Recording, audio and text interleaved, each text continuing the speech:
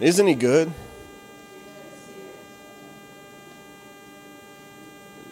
This is not small. This is not insignificant to him.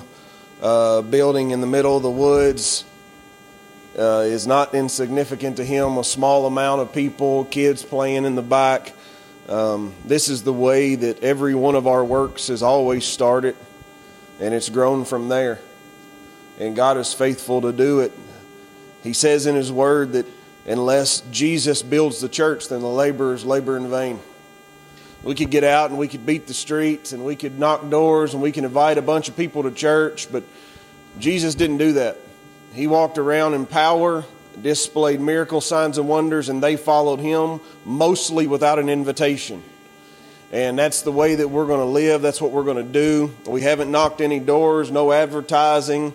We believe that Jesus will build the church if we will live His Word. And so that's what we're going to do. We're going to be in 4 different places today in the Bible, in your sword, in your Word of God, whatever it is you call it. And as I was in prayer this morning and was spending time with the Lord, trying to come up with, Lord, what do you want me to say? What is it that you want me to talk about today? And there was many different areas and ways that I could have went, things I could have talked about. You know, when you talk to someone, I'm not sure what I'm going to talk about this morning. They always got this little thing, we'll just talk about Jesus. Yeah, that's pretty simple. But it's got to be more than that. It's got to be Spirit-led, because we could talk about Jesus all day long and not be Spirit-led, and it'll mean nothing. We got to be led by the Spirit on what to say, where to go. And I was listening to my Bible for hours this morning, and one thing just kept standing out to me was the compassion of Jesus. All throughout Scripture we have so many references of He was moved with compassion. He moved on them with compassion. He saw the woman who had just lost her son and was being led down the road, and she was weeping, and He was moved with compassion. And compassion is what led Him to her. And compassion is what raised that little boy from the dead and restored him back to his mama. Jairus' daughter was sick, and he was going through a multitude trying to get to her. It was compassion that was leading him. It was compassion that was guiding him. He had so many needs around him, but he had compassion for Jairus. He knew that little girl was dead, and he knew he needed to do, or was dying, and he knew that he needed to do something for this man because of compassion. It was compassion that made him kick everyone out of the room because of how much doubt was surrounding him. The doubt couldn't stop him, but the compassion wouldn't allow the doubt.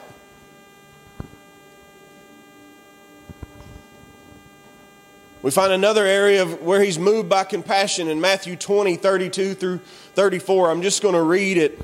I'm going to read a lot of Scripture. I think that we have too many services where too many men of God spend more time giving you their opinion than what the Word of God actually says to be true. Instead of just talking about the Scriptures, reading through the Scriptures, dissecting the Scriptures, they give you one little piece of Scripture and then they spend an hour telling you their opinion about that. And maybe it's right and maybe it's wrong. We won't know until eternity comes. But I would rather be for sure that I'm going to be right. Instead of trying to preach something new, I'd rather preach something true to you. So Matthew 20, 32 through 34, if you've got your Bible, I'm going to read it for you. We're not going to put it up on the screen because we don't have one yet. It says, so Jesus stood still and called them and said, what do you want me to do for you? There's an important piece in here that we always have to pay attention to. As I raise up sons and daughters all across the United States and in other countries, one thing that I teach them right in the beginning is when Jesus stands still, when He sits down, or when He is silent, you should pay attention, because something amazing is about to happen. And here it says, He stood still and called them. To be called by Jesus is already a miracle. For Him to talk to you is already a miracle. But what He's about to do, because He's standing still, because compassion has led Him to stop doing what He has been doing and do something that the Father is telling Him to do. See, the Father moves in compassion, and He speaks through compassion, and He works in power by compassion. And it says, "What do you want me to do for you?" They said to him, "Lord, that our eyes may be opened." They couldn't see him. They couldn't be led by sight. They had to be led by faith. They had to believe that what was in front of them was the Messiah, the living Christ, the one and only that could give them what they've been waiting for their entire life. Lord, that our eyes may be opened. So Jesus had compassion. Everybody say compassion. And touched their eyes, and immediately their eyes received sight, and they followed him. He did not invite them to follow him. Because of how awesome he was, because of him doing the kingdom work, they couldn't help but follow him. Churches would be a lot better off if they would do kingdom work and then people would follow them to Jesus instead of convincing them that their church was the church they needed to be. We have the best children's program. We have the best worship. As you've seen this morning, we're just putting it together. We let kids come up when the Spirit of God leads. Give them the microphone. It don't matter what it sounds like. It doesn't have to sound pretty. I'm going to tell you, I've been all over the world preaching the gospel, and I've been in services where the worship was horrendous to the ears, but the Spirit of God fell like you wouldn't believe. And that's all that matters. It didn't matter that my ears didn't like it. It mattered that He liked it. It mattered that He understood the heart posture behind the person doing what they were doing, just like He did with my daughter Maisie this morning. She just couldn't bear it. It was too silent. Something needed to happen. She had to worship God, so she just began to worship God. And I'm going to tell you, He was pleased with it. That's why I allowed it. I just said, keep going. Give her the microphone. Let's make it louder. Let's turn over to Mark 1. Mark chapter 1, verse 40.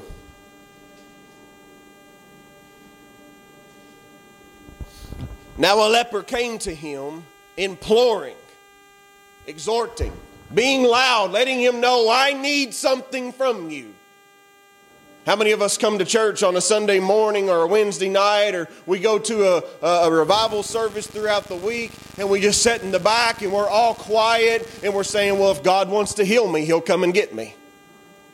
If He wants to do something, He'll tell me to come up. Oh, I'll get the butterflies. I'll get the tingles. He'll move my feet.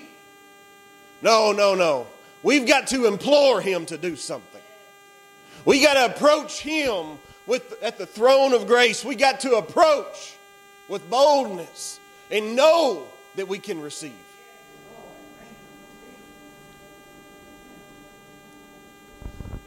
Came to Him. He came to Him. Jesus didn't go to Him.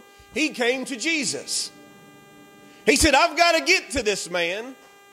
He said, it don't matter the laws. It don't matter that I'm supposed to be so many paces away and I'm not allowed to be in the city and I can't talk to anybody and I've got to wear this garment that let everyone know I'm a leper. Don't touch me. And I've got to walk around saying unclean, unclean, unclean. He said, no, I'm going to implore to Jesus so that I can get rid of all of this. Kneeling down to Him. He said, not only can I talk to Him, but I'm going to kneel down at His feet and begin to worship Him for what I've already just received before He even gives it. It's already mine. The Word of God says so. He said to him, if you are willing, you can make me clean. He didn't say, if you are willing, could you make me clean? He didn't say, if you're willing, I think that you might be able to make me clean. He said, if you are willing, you can. You can make me clean. You are the God of can. You can do it, and I know you can. My question is, are you willing? We know that He is. Then Jesus moved with compassion. Say compassion. Stretched out His hand and touched him and said to him, I am willing, be cleansed.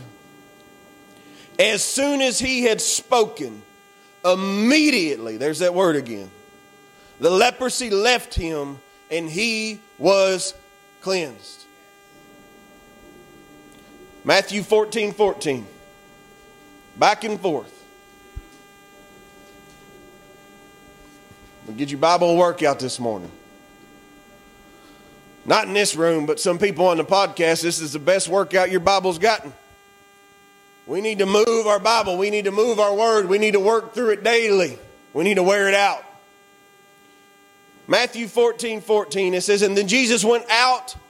He saw a great multitude, and he was moved with compassion. Say compassion. For them, and healed their sick. When it was evening, his disciples came to him saying, this is a deserted place, and the hour is already late. Send the multitude away, and they may go into the village to buy themselves food. But Jesus said to them, they do not need to go away. You give them something to eat. He was saying, boys, I've been pouring into you. You've seen me be moved by compassion. You just watched me heal their sick. Now let's see if you can be moved by compassion and feed them. Oh, but Jesus, we don't have this and we don't have that, and it would take this amount of money, and we'd have to go to the town, and we come up with all these reasons. Jesus tells us everything we need to do. He shows us what he's done so that we can then do what he has done. That's what he said. He said, do what I do. Follow me, be like me, and do greater things. Be moved by compassion and do something. Do something. And all he gets from us is excuses most of the time. But God, we can't. But God this. But God, I'm sleepy this morning. But God, I'm not a healer. But God, I'm not an evangelist. But God, I'm not a pastor. But God, I'm not a teacher. But God, I'm not a pastor. But God, I'm a woman. But God, I'm a man. We've got all these buts when he's the God of can. We need to get rid of buts and step into can. He said, you feed them, boys. They couldn't do it. Then Jesus, moved in compassion again, said, bring it to me. He lifted up to the Father and blessed it, and it multiplied. He said, here, give it all out. We will not run out. And he fed them all. He fed them all. Matthew 9, this is where we're going to spend the rest of our time, however much that is. Matthew 9, 35 through 38.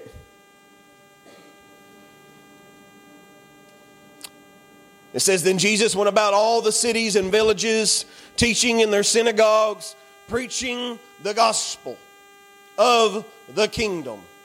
Not a kingdom, the kingdom. Not a gospel, but the gospel. The only one. And healing every sickness and every disease among the people. But, so he's already being moved by compassion to heal the sick. He's already being moved by compassion to give the gospel to a lost and dying world. He's already showing them the kingdom at work. But that's not enough for the Father. Because it says, but when he saw the multitudes, a large amount of people in need of something, pulling on the anointing and the gift from heaven that was in front of them, he said he was moved with compassion for them. Say compassion. Because why? Because they were weary and scattered. There was no discipline. There was no structure. There was no leading. Like sheep having no shepherd. Then he said to his disciples, the harvest truly is plentiful, but the laborers few. Therefore pray the Lord of the harvest to send out laborers into his harvest. I can't but help hear an echo when I read that of Jesus saying, pray the Lord of the harvest would send forward laborers that would be moved with compassion for the multitude before them. We want to say, well, no, they've got a church. Well, they did too. There was a modern church of the day, and it was leading them astray, and they were scattered. There was no bringing together. There was no unity. There was no miracles. There was no power. And we find ourselves in a similar situation in today's church. I believe, not in every single church, but in most of them, I believe you could spend all year long and go to maybe even your church or a different church every Sunday, and you may never see anyone get healed. Because there's no power, because pastors and leaders are no longer moved by compassion, but instead they're moved by dollars and numbers and curriculums and how to grow a thing. instead of how to grow his kingdom. They're more focused on building their own kingdom instead of building his kingdom. I think that we have to be focused on being moved by compassion. I think that we need to spend the next 10 years of our life trying to figure out what does it mean to be moved by compassion. How can we better be moved by compassion so that we can walk in power to give him glory? Because if we're not moved by compassion, how could we give him glory when he was only led in compassion?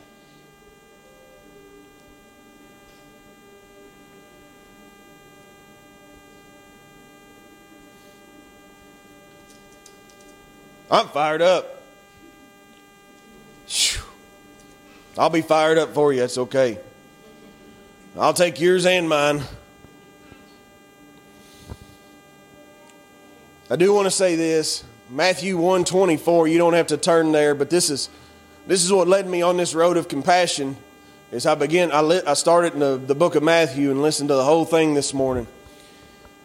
But this one phrase stood out to me. It's when the angel comes and speaks to Joseph, and it says, then Joseph, being aroused from sleep, did as the angel of the Lord commanded him, and took to him his wife, and did not know her till she had brought forth her firstborn son, and he called his name Jesus.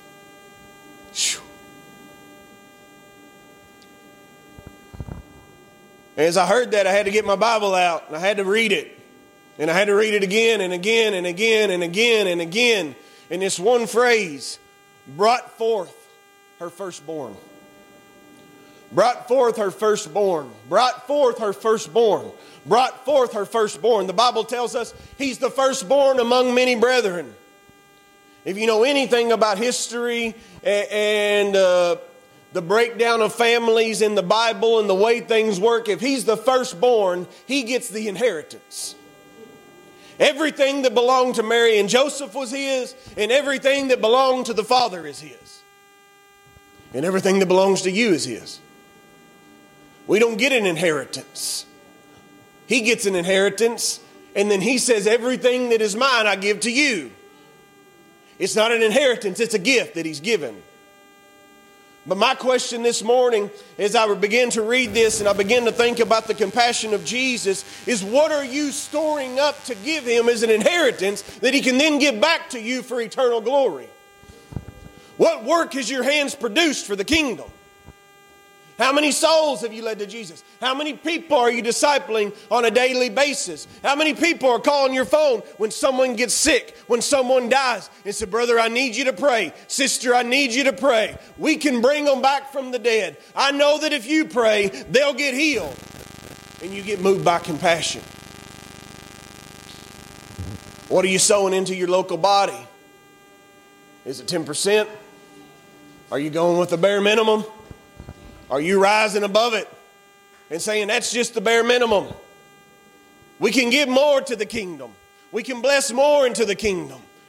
No, I'm not trying to get you to give more. We already did it. I don't need you to do that. I need you to do it in the future. I need you to continue to sow and step beyond the 10%, beyond the 15%, beyond the 20%. What if I told you he's looking for a 100% giver? I'm not talking about finance anymore. He wants everything from you every second of every day because he's the only reason that you have breath in your lungs to be able to breathe and live another day. He's the first among many brethren, so he deserves a great inheritance. And he's already got the kingdom of heaven, but he wants the kingdom of your heart. He wants the kingdom of your life. He wants to be your Lord and Savior, not just your Savior. If he's just your Savior, you'll stay in blessed. Well, brother, I'm just blessed. You call up someone, how you doing? Oh, I'm just blessed. If I was any more blessed, I'd be in heaven. Well, he don't need you in heaven, because if he did, he'd take you there. He needs you here, and he don't need you just blessed. He needs you in power because you've made him Lord of your life. And when you make him Lord of your life, you live like he lived, and you only do and say what you hear and see the Father do, and people around you will begin to get healed, saved, delivered, and set free. You'll have so many people, you have to come to me and say, brother, we can't come to your services anymore because I've got too many people, and I'm having to start a house church. And I'm going to say, bless you, how can we help you? Because I'm not trying to build my kingdom. I'm trying to build his. And when you start to live him as the Lord of your life, people will be drawn to you, and they won't be able to explain why. And you'll have to start something in your house, and then you'll outgrow your house, and you'll have to get a building. Then you outgrow your building, and the next thing you know, you have 2 or 3 campuses. And if you keep your heart right, power will flow out of it.